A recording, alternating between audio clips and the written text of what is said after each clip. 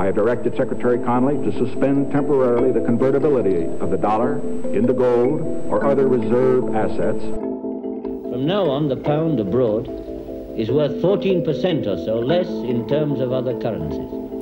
That doesn't mean, of course, that the pound here in Britain, in your pocket or purse or in your bank, has been devalued. Analysts have been warning of the dollar's impending doom. Traders here working the phone say a lot of their customers are freaked out, waiting to see how low the Dow will go. Do you smoke, Paul? No, I don't. Me neither. I don't smoke cigarettes. I don't smoke cigars. I don't smoke a pipe. This is Multipolarity, charting the rise of the new multipolar world order. De-Dollarisation. Multipolarity's been talking about it for months. Now it's hit the mainstream. What started on the edgier fringes of econ Twitter and challenger media outlets is now being earnestly discussed by people like US Secretary for the Treasury, Janet Yellen, President of the European Central Bank, Christine Lagarde, and investment bank royalty like JP Morgan. This is a complicated subject, though, that a 3-minute slot on CNN or an 800-word column in the New York Times can't properly explain. So in this special episode of Multipolarity, we're going to examine and explain the subject of de-dollarization with enough depth to offer listeners a comprehensive view, but in simple enough terms for the layman to understand. We'll discuss the history of the present monetary system, the reasons we've got into the problems we're now in, and what the future might hold for a de-dollarized world. What might come after the dollar, and how will it work? So, Philip, I think the best place to start this conversation is in the aftermath of World War II, when the Allied forces, America, Britain, Canada, and France, sought to try to reconstruct the global trading system and the global monetary system at a conference in a resort in the east coast of America called Bretton Woods. What happened there, and what monetary system did it create for the world? Bretton Woods takes place in 1944. We won't talk too much about what happened in the interwar period, but effectively there was a lot of chaos. There was a lot of financial chaos. There was obviously the Great Depression. There was the 1929 stock market crash. The critics of the post-World War I system, mainly being John Maynard Keynes and basically those people who listened to him, they needed to kind of look at a comprehensive new monetary and financial system. I guess this kind of rested on the assumption that an awful lot of the chaos that had taken place in the interwar years was at least partially caused by economic and financial dislocation, which I think is probably accurate.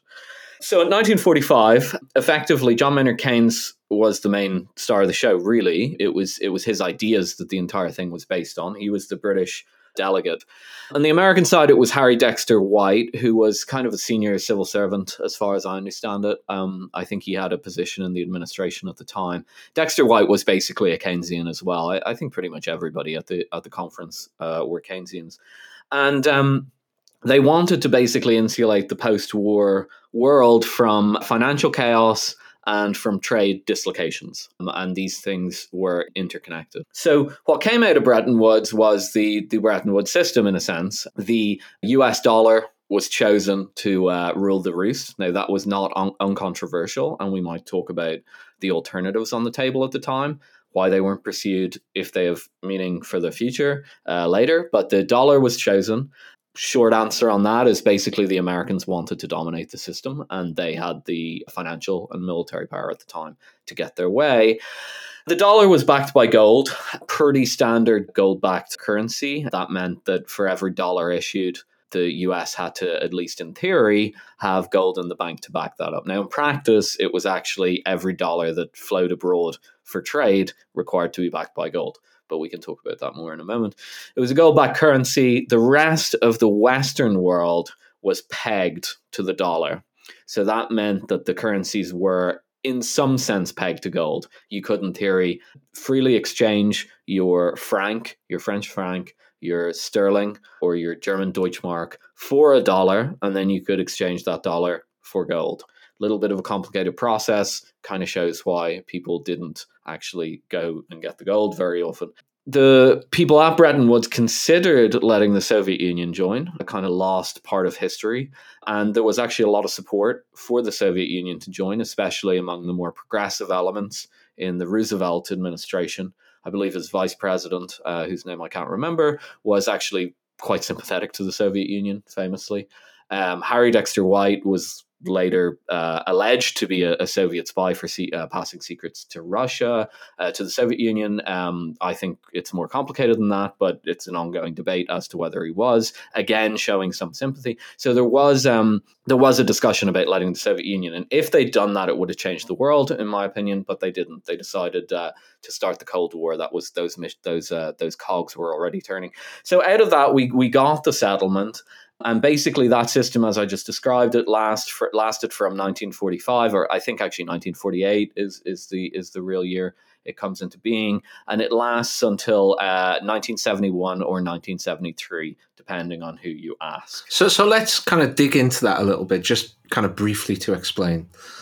As far as I understand, the trading system at the time, trade cleared, that is, balances cleared, essentially in dollars, big ticket items, things like food and oil and things that cost a lot of money. Those things cleared in dollars, essentially. They were priced in dollars and they cleared in dollars.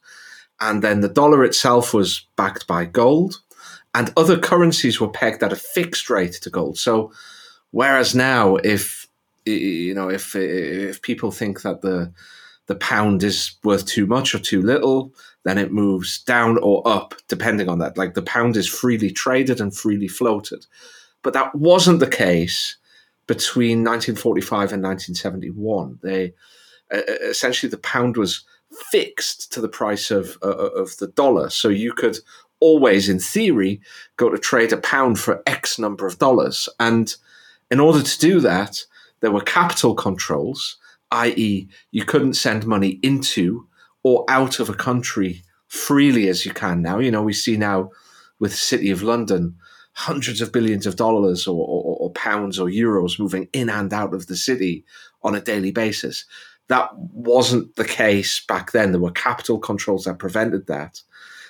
That meant that the Bank of England, instead of just targeting inflation, could also target a value of the pound to the dollar, and by selling or buying reserves, could manage the value of the pound against the dollar, which itself was managed in theory against the price of gold. That's approximately how things worked. Would I be right in saying? I mean, I'm a layman here. Is that a kind of an accurate description of how it worked? Yeah, with the addition that the countries that were pegged to the dollar could also revalue their currency. If their trade deficit was growing too large and they were scared of gold fleeing to the United States, let's say, or even to another trading partner, they could announce a new price of their currency relative to the dollar, and you saw revaluations take place again and again, but they were quite controversial because the population saw this as losing wealth. Now, that's not quite accurate. It's more complicated. That's kind of devaluation rather than revaluation, though, right? Sorry, I meant revaluation, not in a technical sense, but in a kind of revaluing. Okay, yes, it was almost always devaluations, as far as I understand it. I can't think. Maybe the Swiss revalued upwards at some stage, but it was usually devaluation. But I think that this gets to a kind of a problem with the Bretton Woods system that obviously when two countries trade, in a very simplistic term, countries are all trading with multiple other countries, but it's easier to think about as kind of country A and country B.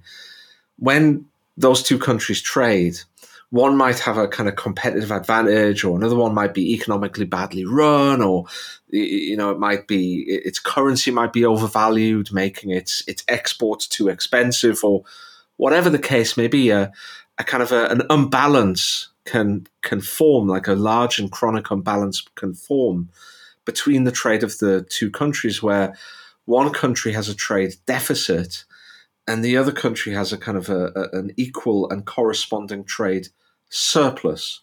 And I guess one of the problems with Bretton Woods 2, this economic system we've described between 45 and 71, was that the adjustment needed to bring that trade back into balance, because, trade imbalances are unsustainable over the long run because they have to be funded by ever greater debt in the deficit country. To bring the currencies into balance, everything was kind of pushed onto the debtor nation, the country with the current account or the trade deficit. There was no corresponding adjustment imposed on the surplus nation. And that caused kind of economic problems. I mean, would that be fair to say? Especially in a fixed currency system, you were essentially forced to kind of grind, in theory, kind of a process of grinding wage price deflation until you regained competitiveness. Would that be fair? Yeah, that certainly happened. It happened most notably in Britain, whose economy became known as the stop-go economy. Where they'd basically, it was a very Keynesian run economy, very state-led.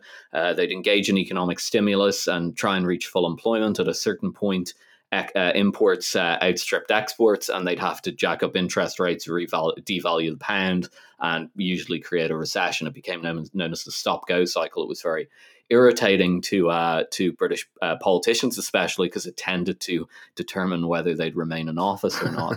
I will say that it's not. I'm not a huge fan of the Bretton Woods system, but it's very hard to cheat in a sense. You can't kind of run a big mercantilist policy like Germany do now in the euro, or like China did in the mid-2000s. You can't really do that. So an awful lot of the time, if you're running these imbalances, it's showing a structural weakness in your economy. So I'm not saying that that's justified. There are ways where the international community could have got together. We maybe can discuss that later, to help other countries kind of pull themselves up. But there is a credible case to be made for saying that if you were stuck in a stop-go cycle, if you were constantly devaluing your sterling relative to the dollar, it was kind of something wrong with you. It wasn't really the other guy's fault. And that's how it came to be perceived, especially in the 1960s, and especially here in Britain. Right, so you had this period of Bretton Woods, probably set up because the US was the great creditor nation in 1945. It had all the industrial capacity. It was selling to the world. If anybody was going to be forced to readjust their economy, it was going to be the deficit nations, which certainly wasn't the US. But then we have several things happen. In the 1960s, John F. Kennedy, Democrat president, engaged in a huge stimulus, one of the biggest tax cuts in US history. Then you have Lyndon Baines Johnson and the Great Society, a large expansion of welfare in the United States. At the same time, you also have the Vietnam War going on, which is causing really huge expenditures. You have a draft of all young men, and they're getting sent off to Vietnam by the hundreds of thousands. This all costs money. And the United States suddenly has a fiscal deficit. It can no longer guarantee that it can exchange dollars for gold, essentially. I think in 1971, I'm right in saying, Richard Nixon finally bows to the inevitable and breaks the link of dollar to gold. He says, you can no longer come to the gold window at the Federal Reserve, as it was called, and exchange your dollars for gold. It's now good. The dollar is now going to be a freely floated currency. And that ultimately caused, I believe it was the US Secretary of the Treasury at the time, it might have been the Secretary of State, to respond to complaints from allied nations who were in the dollar trading system. When they complained about this, the US Secretary of Treasury responded that the dollar is our currency, but it's your problem. So what came after that, Philip? Like, what replaced the Bretton Woods system? Well, I think just to draw a line under what you just said, because that is generally how it's perceived.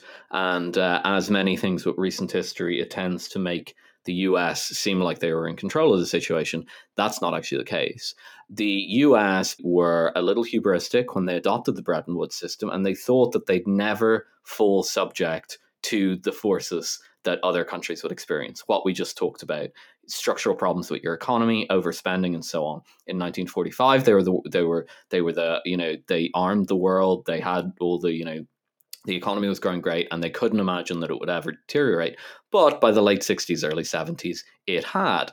And the key straw that broke the camel's back in 1971 was actually that the French were sick of funding the US war in Vietnam. They were bitter about the whole thing because Vietnam used to be effectively a French colony.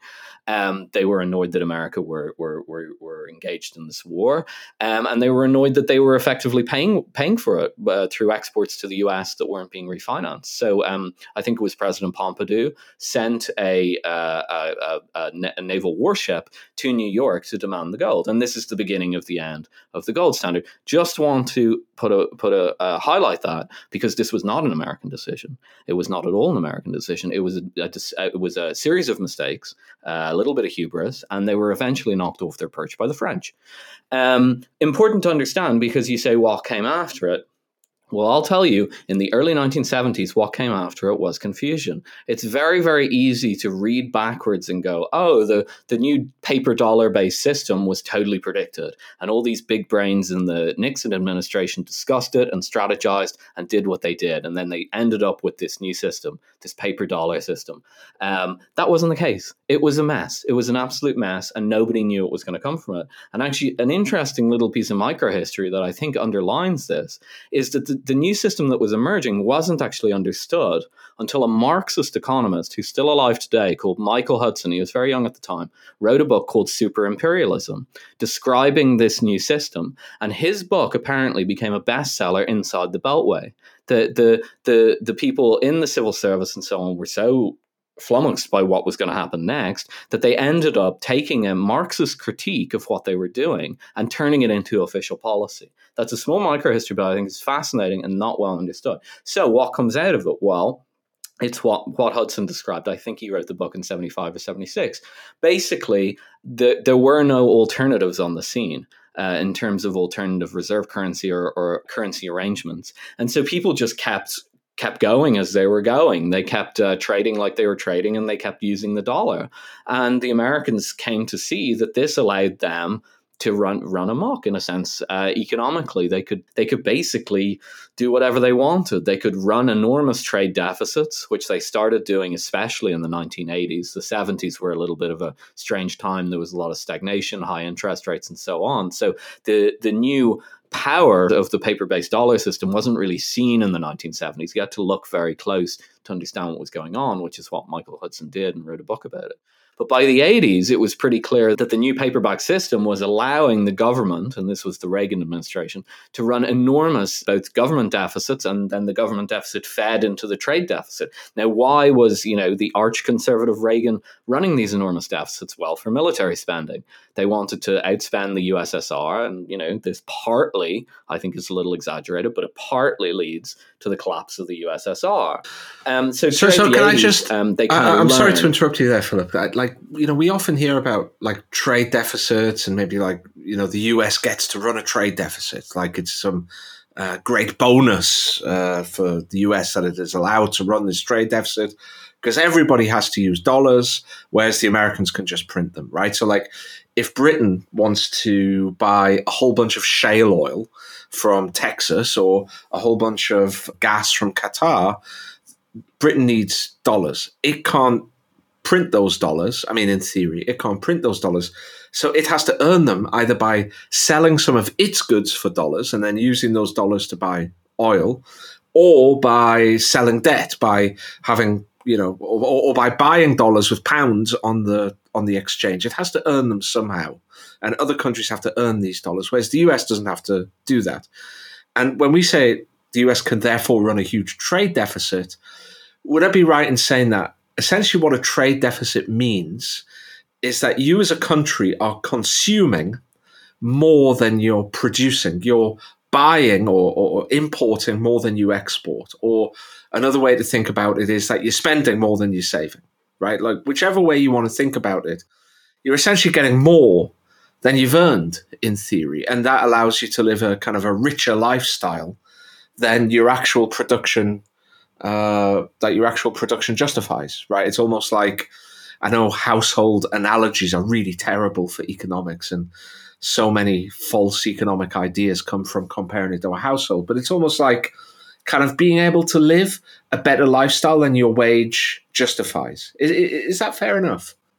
Yeah, I mean, that's effectively what happened. But just to really, again, draw a line under, because it's important, in the 1980s, they were using this spending power, as it were, to build up probably one of the greatest post-war militaries in the world. In the 1990s, they switched to what you are talking about, which is just purely living beyond their means. They were just using this, what was called one time an exorbitant privilege of the dollar, to just simply allow their manufacturing to deteriorate, import stuff increasingly from China, prior to that from Japan. They stopped producing stuff, kind of this, the symbol of the early 90s was kind of a Sony Walkman. It was produced in Japan. They were running a massive trade deficit with Japan. So the kind of like, if you remember the kind of consumer ads from the time, or even the films at the time, that kind of like prosperous late 80s, early 90s with the Sony Walkman, that's being financed by trade deficits effectively. So it was at that point, I think, that the US start to live beyond their means with the dollar system, and that's worth highlighting, because if we're going to argue that this is coming to an end, it didn't last that long. It was only 20 to 30 years. Yeah, I mean, what we've got here is instead of this system where during Bretton Woods, all currencies were pegged to a specific value of the dollar, and central banks managed that value as best they could, and then the dollar was backed by gold. Essentially, what develops during this period from, say, 1971 to 1998 is you have the dollar floats freely. It's no longer backed by gold.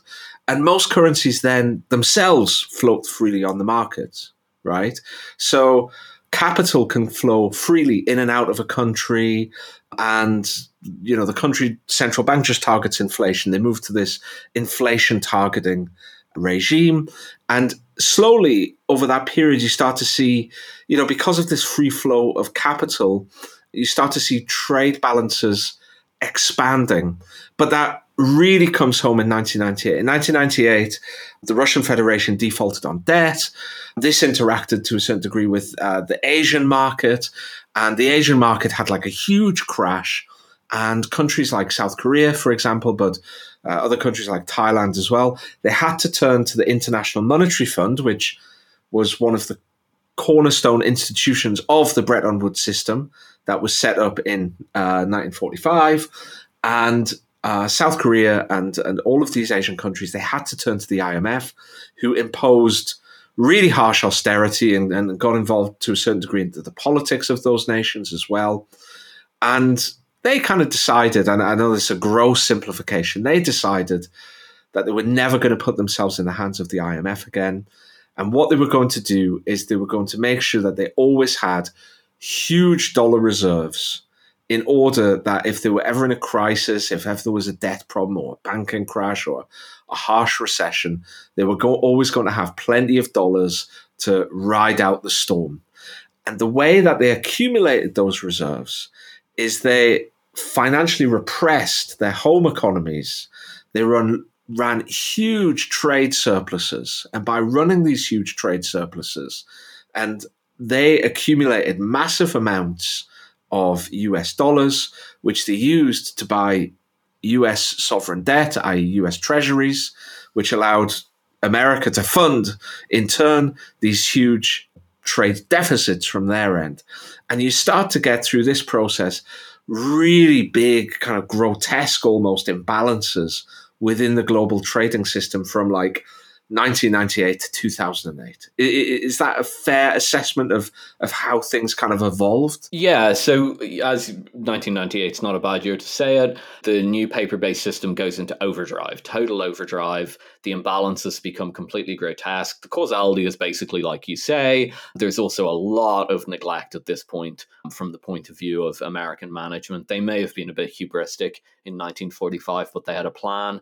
They may have kind of chanced their arm in 1971, but they managed it well. At this point, I don't think that there's credible thought behind this. This culminates in the largest current account deficit, that is trade deficit basically, that the US has ever seen in about 2008. It peaks at about 6%, minus 6% of GDP, which is a very, very large number for a current account deficit. And this brings us up to the moment that the whole thing starts to fall apart.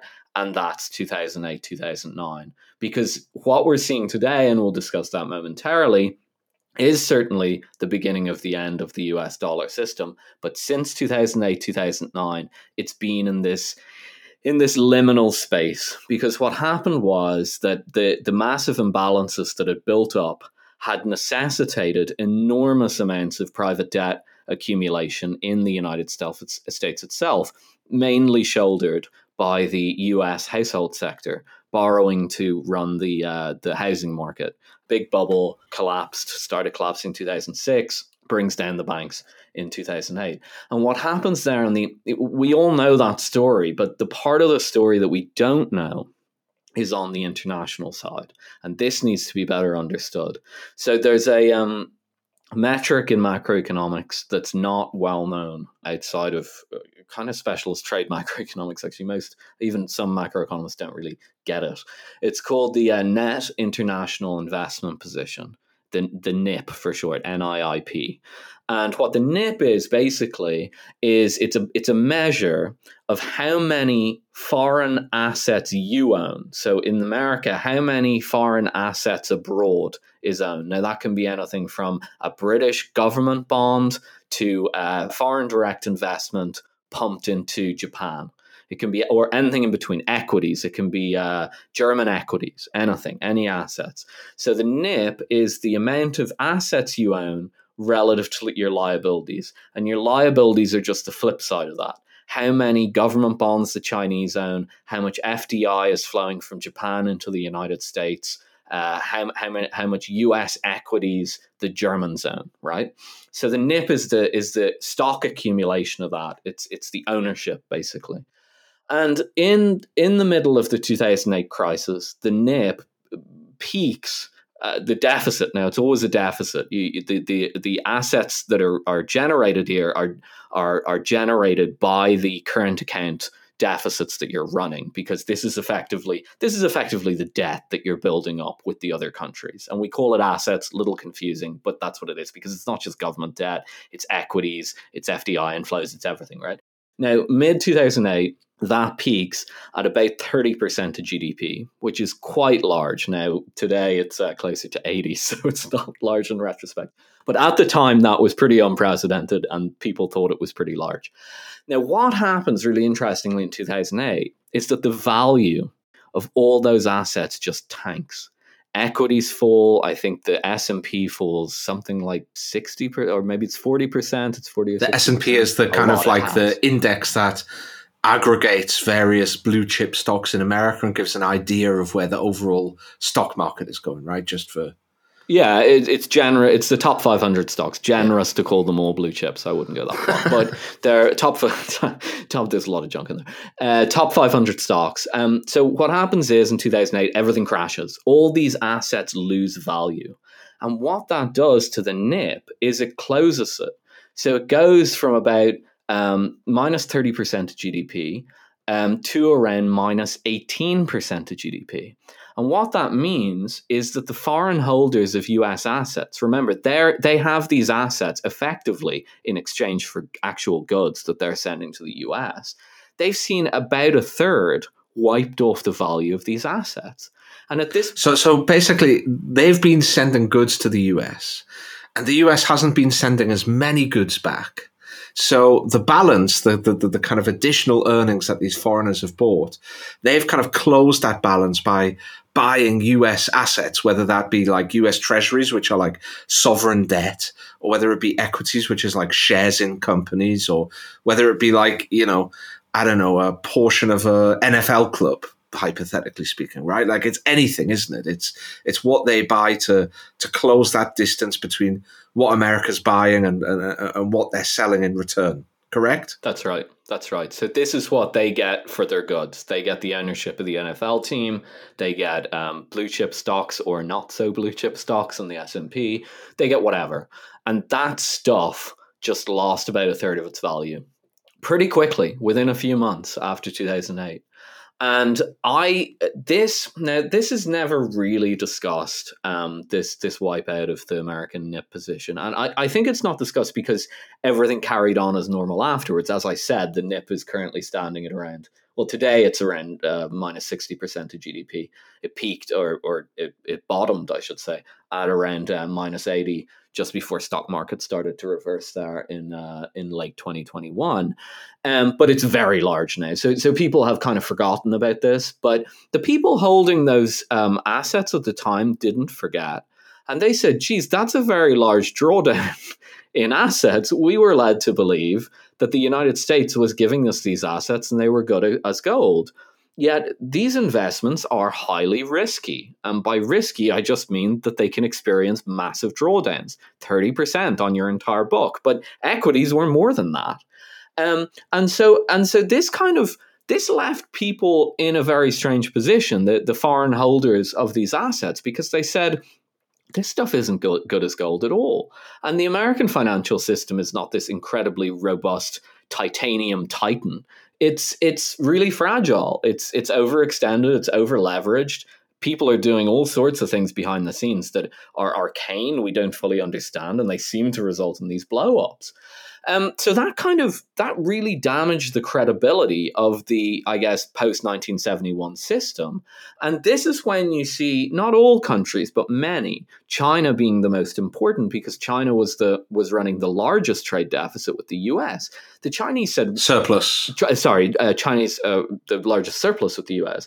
The Chinese said, we're not relying on that anymore. So between about 1995 and 2008, the Chinese were engaged in a mercantilist policy where they were relying for a great deal of their economic growth on running huge trade surpluses with the United States.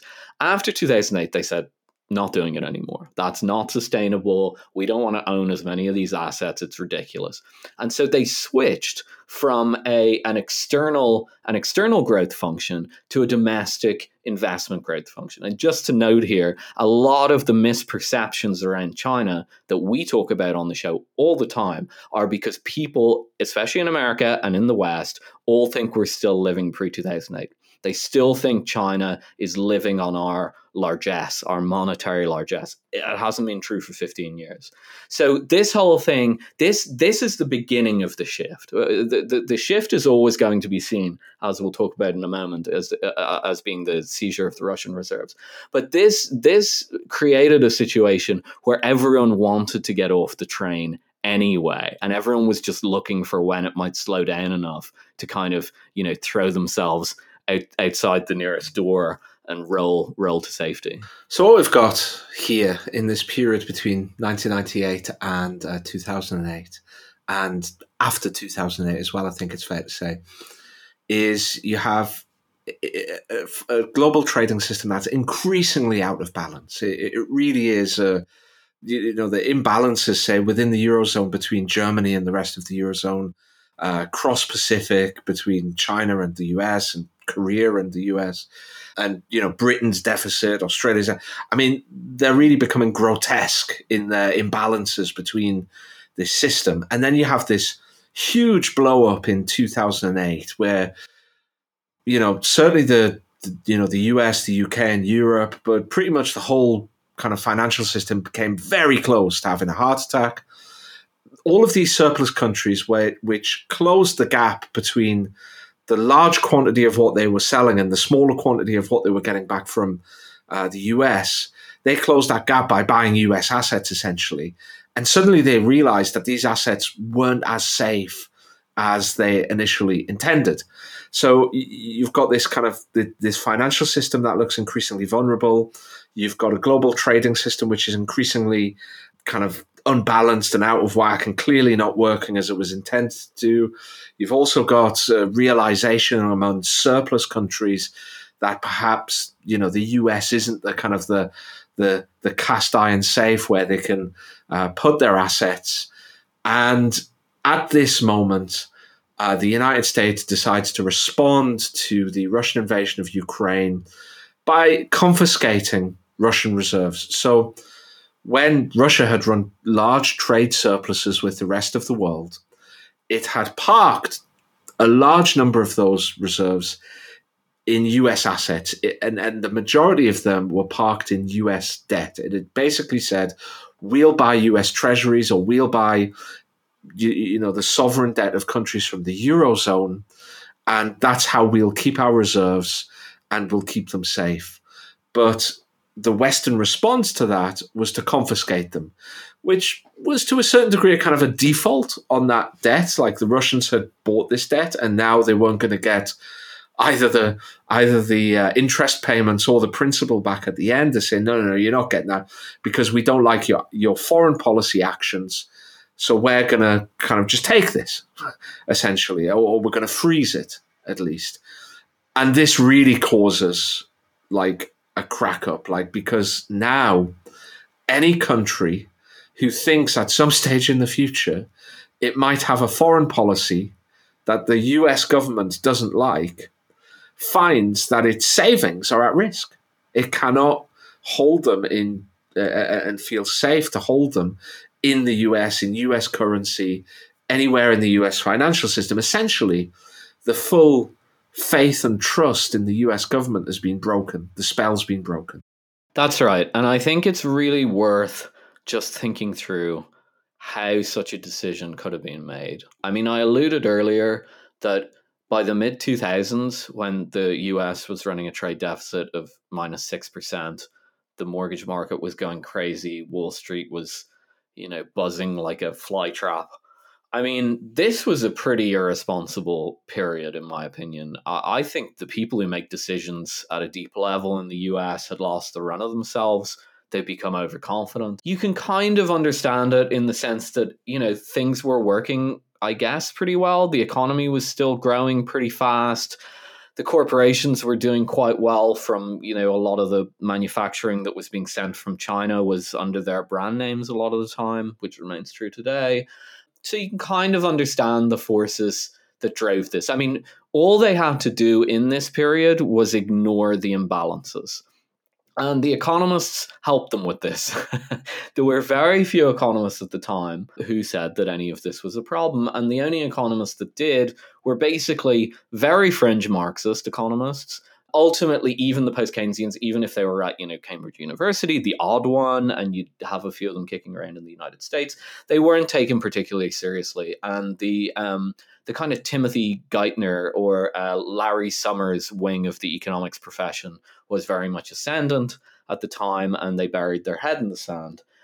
Again, I think this was an enormous mistake. It's something that needs to be relitigated. After 2008, there was a lot of soul-searching about the status of the economics profession.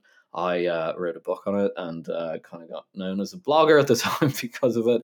And it never came to anything, and the day of reckoning never arrived. But that's effectively what happened. Now, what happened with the Russian seizure is much more difficult to understand, because by February or March of 2022, at the very least, the economics profession, for all its faults, had come to an understanding that the post-Keynesians were largely right. There was a lot of talk about Hyman Minsky and so on, who was a post-Keynesian economist, and they realized, now, they never really got the imbalances thing, but they got that the financial system was a lot more fragile than they'd assumed during the heyday of the Bush era or the Clinton era. So that is why this decision is very, very mysterious to me. I still don't fully understand it. I mean, I think it was just hysteria. I think it took place in the midst of a panic. But it's worth underlining what they did here. The credibility of US assets was still pretty shot from 2008. Now, markets recovered. They did, and they recovered quite spectacularly. And where we stood in 2022 is roughly where we stand today, which is, in my opinion, there's another bubble, which is going to unwind in the next 12 to 18 months, frankly. But there's a lot more self-consciousness about this. I mean, I wasn't in markets in the run-up to the 2008 crash, but I know some very prominent people who were. I mean, I used to work, not to put too fine a point on it, for Jeremy Grantham, who called the crash very famously. And I know what happened at the time. There was everybody was gung-ho. They all believed in the new secret sauce. And they, people who said that there was going to be a crash were basically shunned. They were called cranks and crazy and whatever. That is not the case this cycle, which I did work in financial markets for years. In this cycle, that is not the case. Everybody was totally skeptical about the run-up in asset market valuations. And everybody was partaking in it, but everyone was kind of looking over their shoulders, or, after 2 beers at the bar, they'd say, yeah, come on. I mean, it'll unwind eventually, but we can still ride the coattails while the Fed pumps this thing. I mean, that was the general sense. So what I'm trying to make out here is that there was a self-awareness this time around about the nature of the system, how hollow the financial system probably was, and how it was all running on Fed funny money, really, on quantitative easing and so on. And foreigners understood this too. Now take that background and say, the US Treasury decided to do what you just summarized, to introduce this new layer of risk into the dollar, this completely unmanageable type of risk, because it has nothing to do with the economy. It has to do with your foreign policy and your geopolitical place in the universe, in a sense. They introduced that risk at this time. I mean, it really is just worth sitting back and just thinking about. And I think historians will take an awful lot of time to think about this in the future. One of the really important points that we need to make here is that a lot of economists, there's Michael Pettis and Paul Krugman, for example, perhaps most prominently, they argue that there will be no de-dollarization, or de-dollarization likely won't happen, because the dollar is the only alternative, because the Chinese and the Japanese and the Koreans and the Germans and the Saudis are addicted to an economy run based on trade surpluses. They need a country to absorb those trade surpluses, but also the convenience of the dollar, the Anglo common law legal system under which the U.S. financial system is run, the depth of the U.S. bond market and the U.S. equities market, and the liquidity of those markets. All of these things combine to make it economically inviable for a contender to come along and displace the dollar, or even for a system to run in parallel with the dollar. These things make the dollar a kind of like an insurmountable market leader. It's the Google search engine of the world financial system, or the Amazon of the world financial system. They've got so many advantages built in that nothing can assail it, economically or financially. I think our argument at Multipolarity is that that's plain wrong, not because their arguments are wrong, but because they're viewing it in the wrong way. They're viewing de-dollarization as an economic and financial and trade question.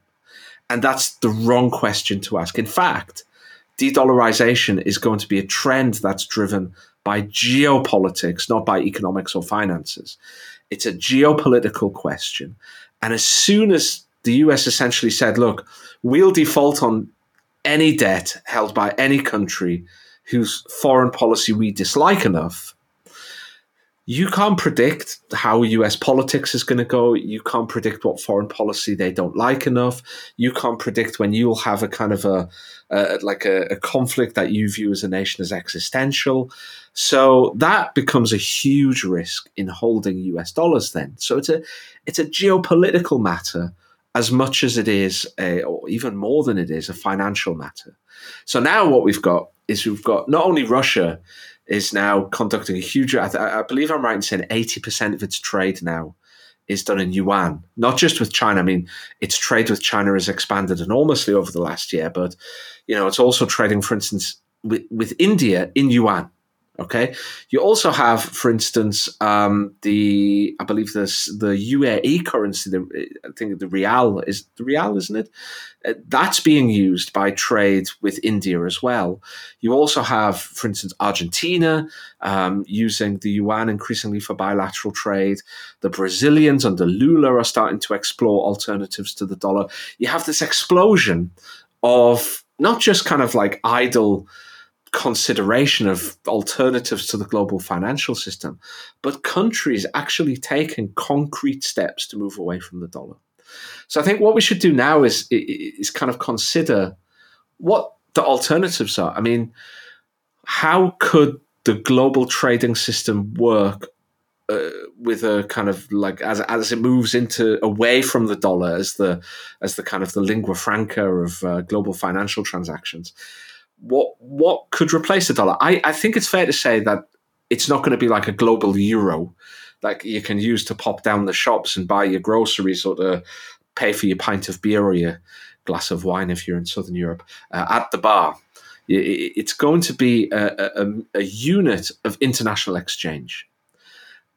And I think what we've actually got to do is kind of go back in history again. I mean, we started this conversation at Bretton Woods. I think we have to go farther back in history again and to discuss some of the other financial systems. So, for instance, there's been rumors that this unit of exchange that some of the BRICS countries are working on, China, Russia, and Brazil, I think, might be backed by gold. So I think it might be useful to look at some of the alternative systems that were there before Bretton Woods, before free-floating currencies, and before 2008. And I think the place to start is the classical gold standard, which was a 19th century and kind of early 20th century way of trading. Now, it's important to say that the classical gold standard wasn't like your coins were made out of gold. You know, you had a shilling and it was made out of gold or a certain percentage of gold.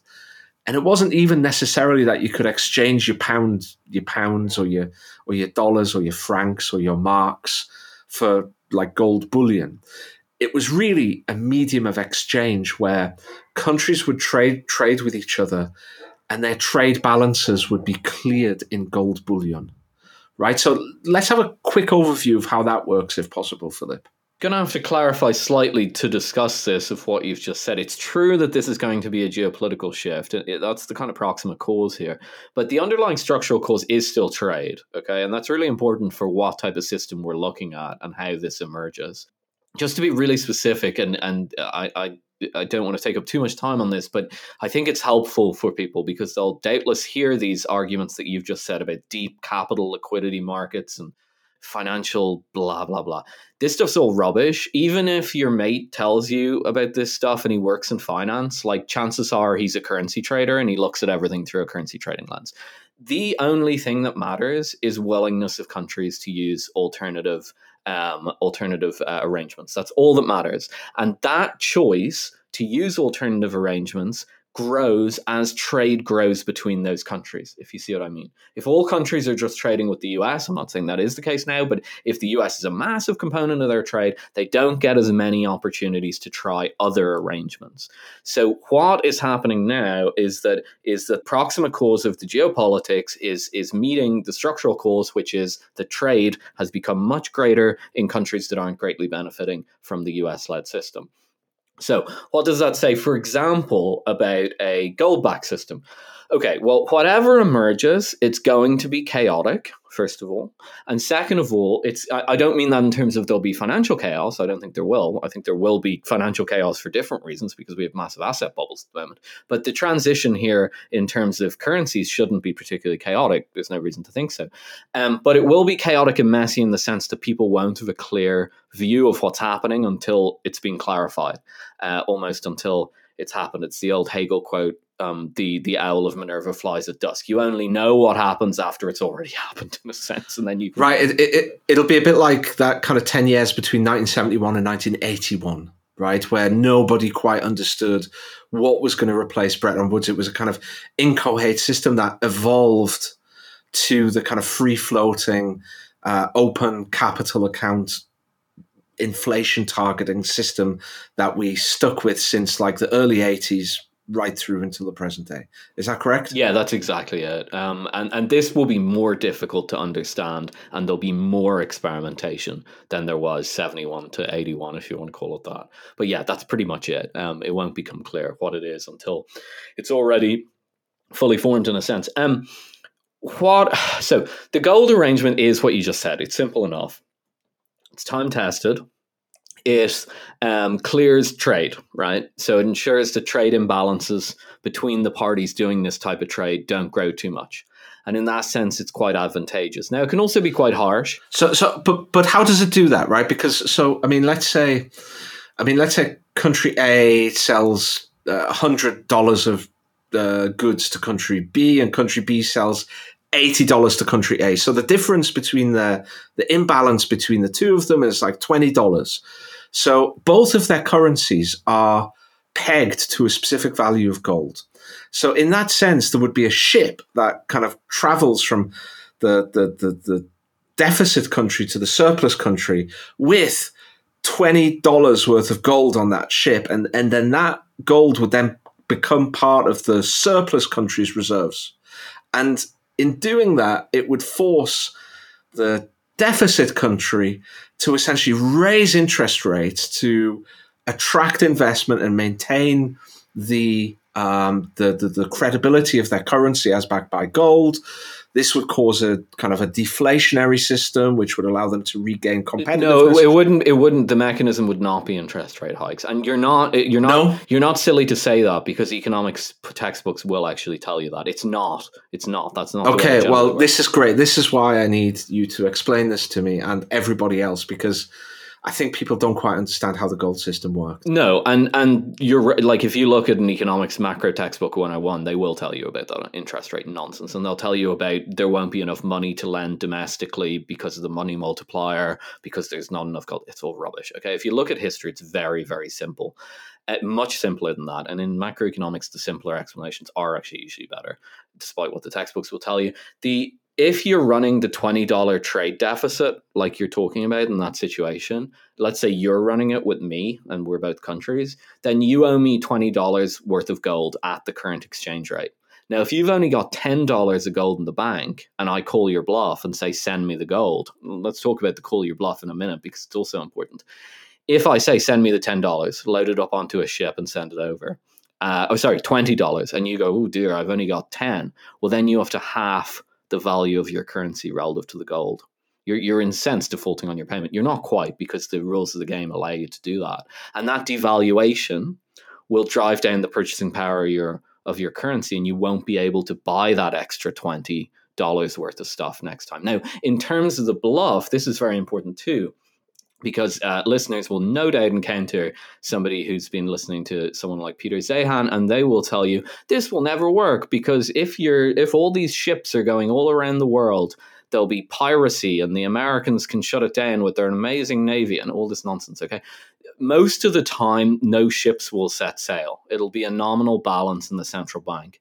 And if somebody's lying about how much gold they have, which is pretty difficult to do because you can kind of track gold flows pretty easily, but if they're lying about it or suspected of lying, then the ship will turn up. That's what happened in whenever it was, 1970, I think, when Pompidou sent the French battleship to New York. But these are usually symbolic gestures, as with Pompidou. This is to call the bluff, okay? So this generally won't happen. What will happen is central banks will be managing things, and they'll be keeping a close eye on if they can theoretically pay the bills. And if they can't theoretically pay the bills, or they're getting to a point where they can't theoretically pay the bills, they'll revalue their currency in terms of the existing gold that they have relative to the gold stock. And then the currency will usually go down. I keep using the term revalue. I mean that just in a sense of it could be an upward valuation or a downward valuation, but usually a downward one. They'll downward revise it, and then the currency can't buy as much stuff. So if you ran the trade deficit last year, you won't be running it this year. Is that relatively clear? Yeah, I think that's very clear. And I mean, I guess a country could, also trying to maintain the value and to maintain credibility. I think the Bank of England famously fought for the credibility of the pound in terms of it being literally as good as gold. And they always lost. And that's the key with gold standards. And all these people who say, oh, they'll fake it, or you'll have to send the ships and pirates, well, it's all nonsense. Okay, we have centuries of this. You always lose if you fight your gold stock. Right, absolutely. So I think that's the kind of advantage of the gold standard, is that essentially it forces countries, both surplus and deficit really, but mainly deficit, to stay within a trade balance so that you don't get these kind of grotesque deformations of the global trading system. However, the gold standard does have its quite serious downsides. It was called by John Maynard Keynes a barbarous relic, for example, and he was very keen to get Britain off the gold standard in the 1930s. Franklin Delano Roosevelt, when he was president of the US, removed the US from the gold. Everybody came off the gold standard, essentially, And it, to a certain degree, freed economies, right? It allowed for a return to growth in economies. What is the problem with the classical gold standard? Like, how does it negatively affect economies? How do you get into this so-called gilded cage of the gold standard? It's punitive. I mean, that's the key to the gold standard. That's why it was seen with such skepticism by more kind of humanitarian-oriented people like Maynard Keynes. It's punitive. If you run out of gold because you're running too large a deficit with your neighbor, you have to do things to your economy that are unpleasant, okay? You either have to massively slow your economic growth, which, causes a recession, basically. That's the stop-go trick that the UK tried and still doesn't work. Or you devalue your currency. And if you devalue your currency, people become poorer. Not just in terms of they can't go on holiday as easily, but also in terms of all the imports that they're buying become more expensive. So inflation goes up. So it's tough medicine, right? That's tough medicine. And that's why, and some people would say, and I think there is something to it, that the gold standard is unnecessarily deflationary.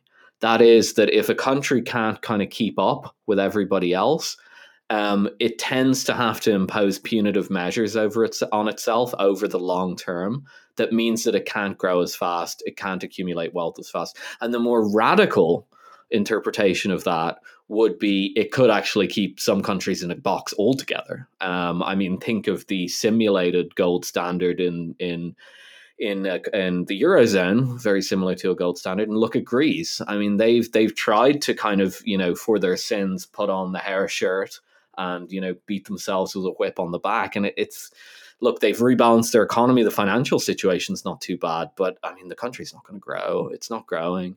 So at the extreme, a gold standard could be, I mean, not to use a cringy pun, but it could be kind of a gilded cage,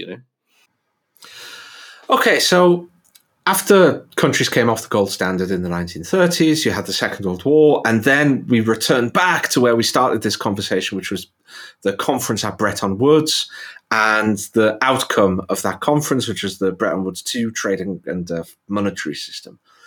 But there was a battle at Bretton Woods. There was a great kind of intellectual clash between John Maynard Keynes and Harry Dexter White, who basically disagreed about the system that was going to run the Western global economy after World War II.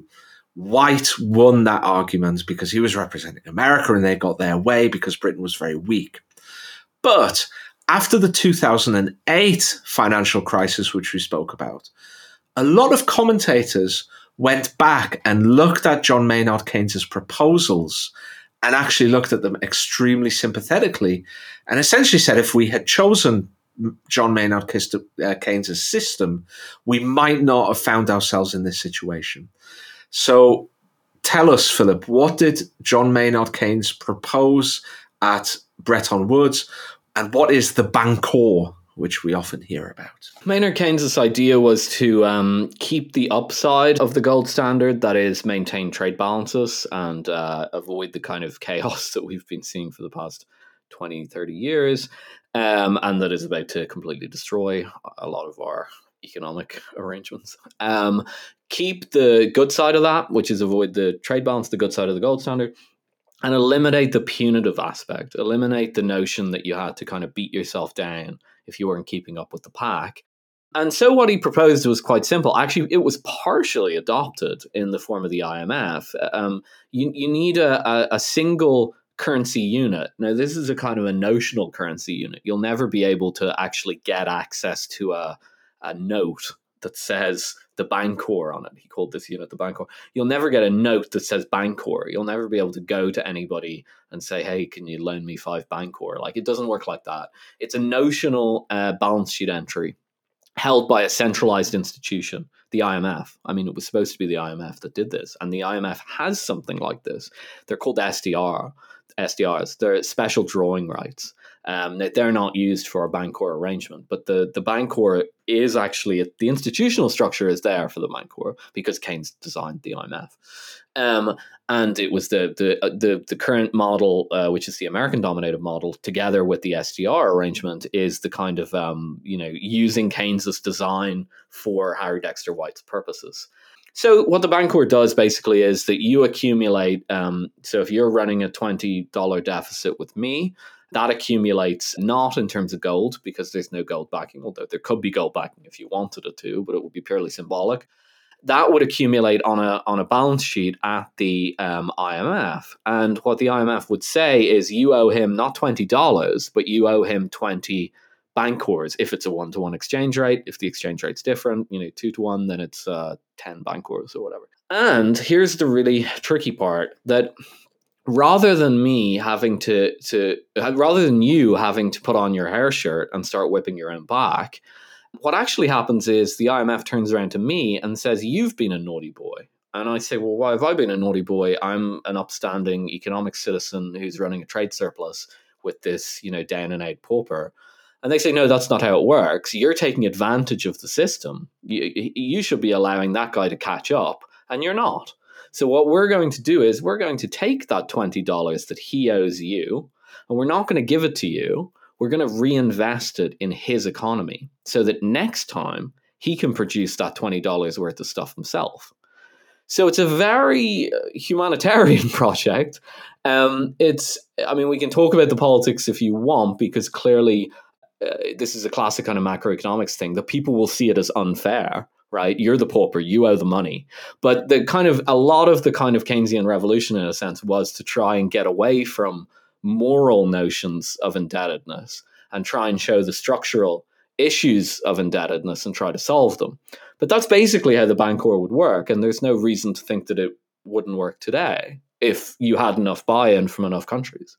So I think from a layman's point of view, I'm not an economist. I haven't, thank God, read any book on economics, an economics textbook, But from a layman's point of view, the Bancor system seems quite beautifully elegant. So like you essentially have a single global central bank. Of course, there would be national central banks as well, but you have a global central bank, whether you want to call that the IMF or the World Bank or the Bank of International Settlements, as we've got now, like whatever you want to call it, it's a global central bank. And if I run a $20 deficit with you, then essentially in ordinary circumstances, I would have to transfer that kind of $20. That would go on as a $20 deficit on my side of the ledger, and it would, or a liability, and it would go down as a $20 asset on your side of the ledger. And in Keynes' system, both of those would go on the kind of the balance sheet at the central bank. But beautifully, they would both be charged interest. So you would be charged interest for running a deficit, but you would also be charged interest for running a surplus.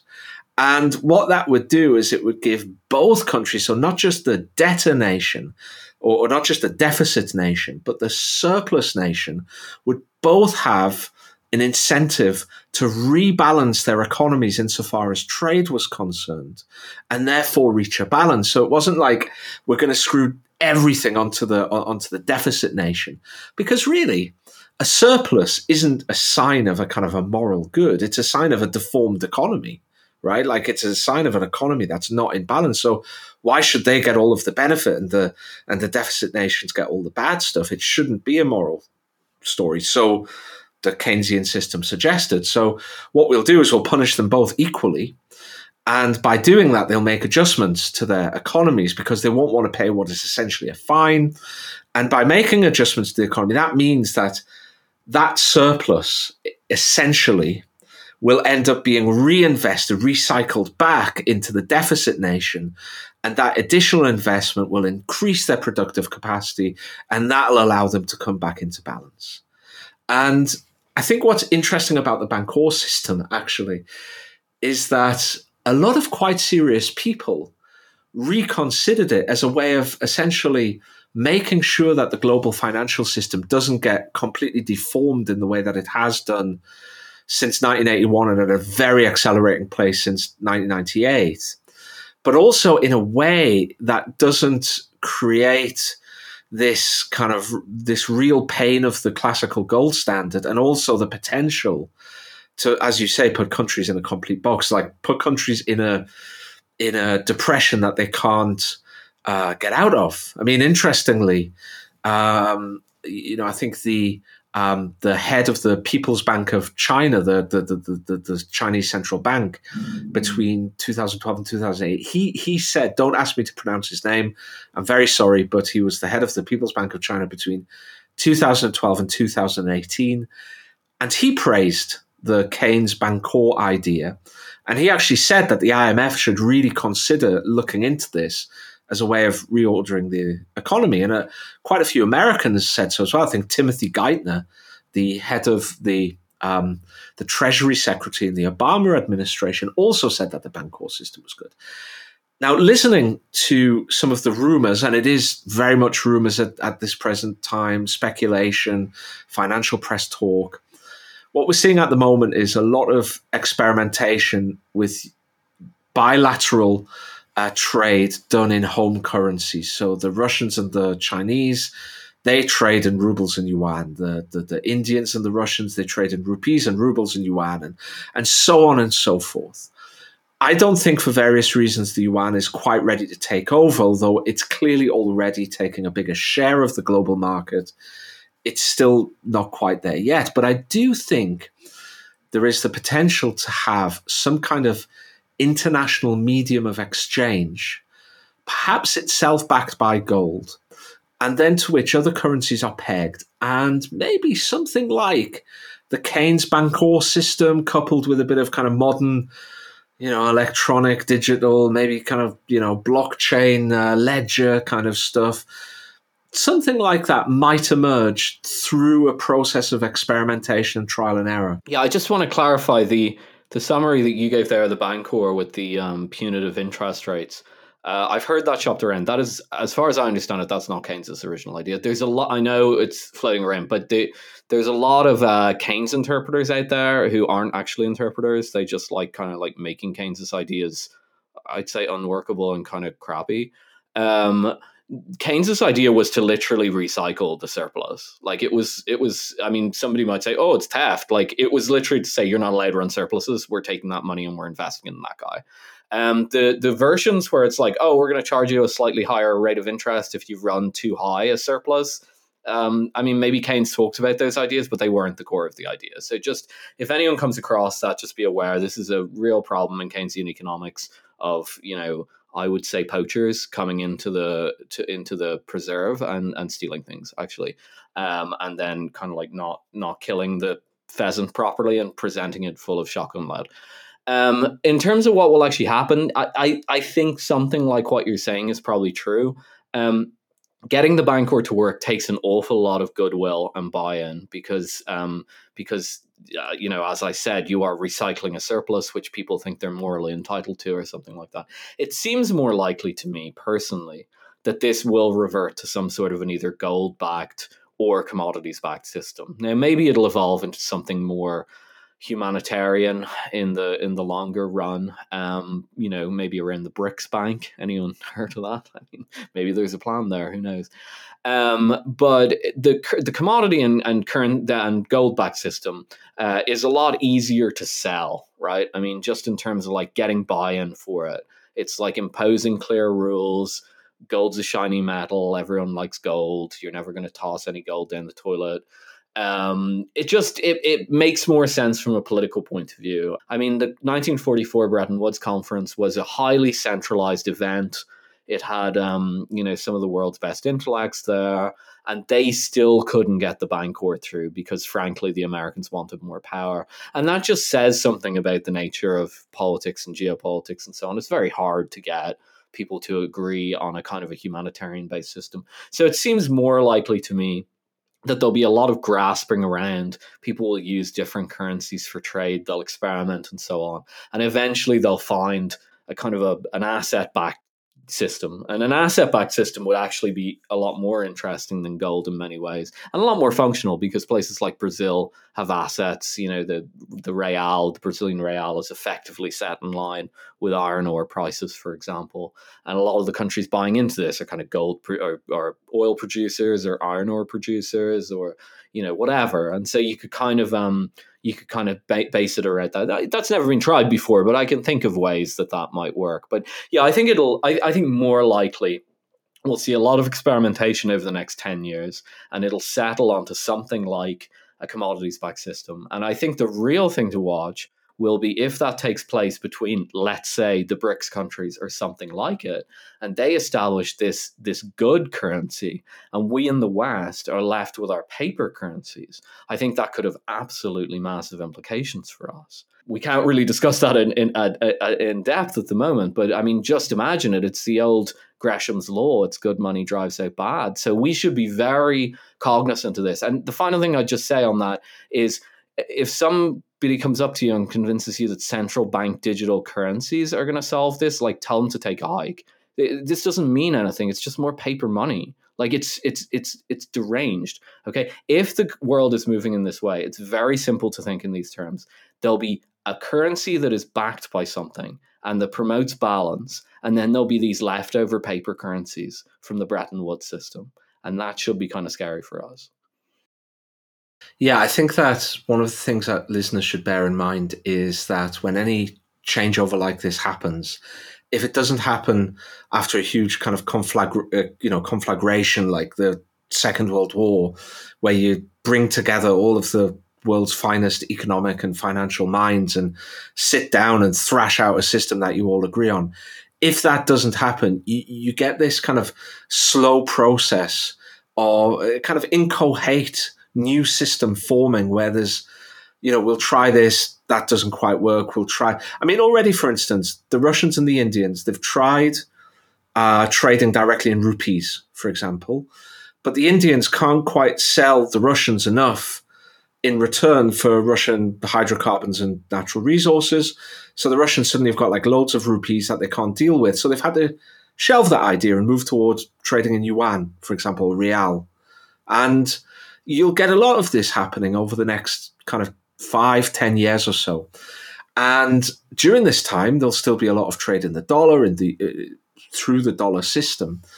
But we're already seeing quite sophisticated alternative payment systems springing up. In China, they've got SIPs, for example. In Russia, they've got that MIA system. And, a lot of countries are developing their own systems. And they're also starting to experiment with alternative trade systems.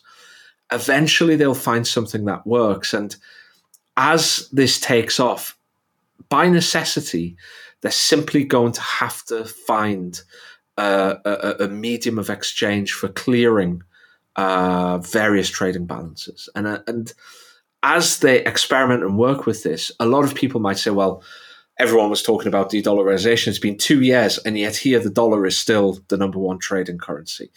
No, that's not how it's going to work. It's not going to be something that shifts overnight. It's going to take time. And eventually they'll search around for ideas and they'll find what works, essentially. And if they do find something that works, let's not forget that all of these countries are providing pretty much all of the natural resources that we use, certainly in Europe, but largely in the West. Hydrocarbons, metals, timber, food, all of this kind of essential stuff that you need for the very basic provisions in life, but also is the building blocks for an industrial economy on top of that. But they're also increasingly the industrial powerhouses as well. Like China is the manufacturing powerhouse in the world in the same way that Russia is the natural resources powerhouse in the world. Brazil has significant natural resource exports. There's soybeans, there's iron ore, there's all sorts of things from Brazil as well. So all of these countries have that. And if they find a currency that's maybe backed by a kind of a basket of commodities, maybe backed by a kind of a mix of commodities and each other's currencies, I don't know how it's going to work out. We've offered some alternatives, the classical gold standard, the Bancor. There are things that we haven't talked about. But once they do that, it will be a very powerful currency indeed. And I think it's something that people need to bear in mind. It won't happen overnight. There'll be lots of trial and some error as well. But once it's there, in theory, it could be a very powerful currency indeed. And people who say that this is an economic or financial matter, they're asking the wrong question. It's a trend driven primarily by geopolitics and ultimately to solve trading issues as well.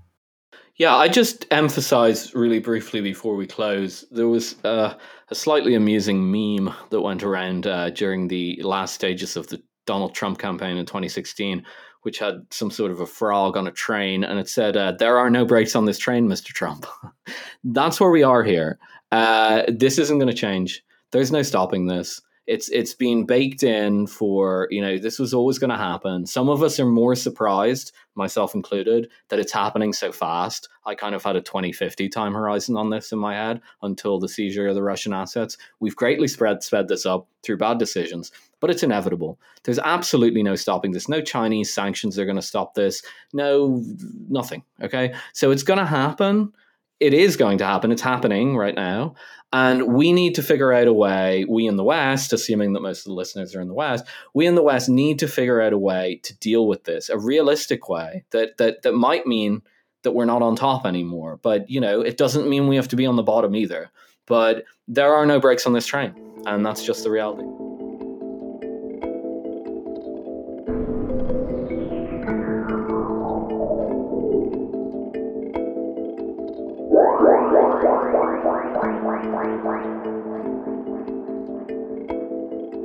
If you want to buy a foreign car or take a trip abroad, market conditions may cause your dollar to buy slightly less. But if you are among the overwhelming majority of Americans who buy American-made products in America, your dollar will be worth just as much tomorrow as it is today.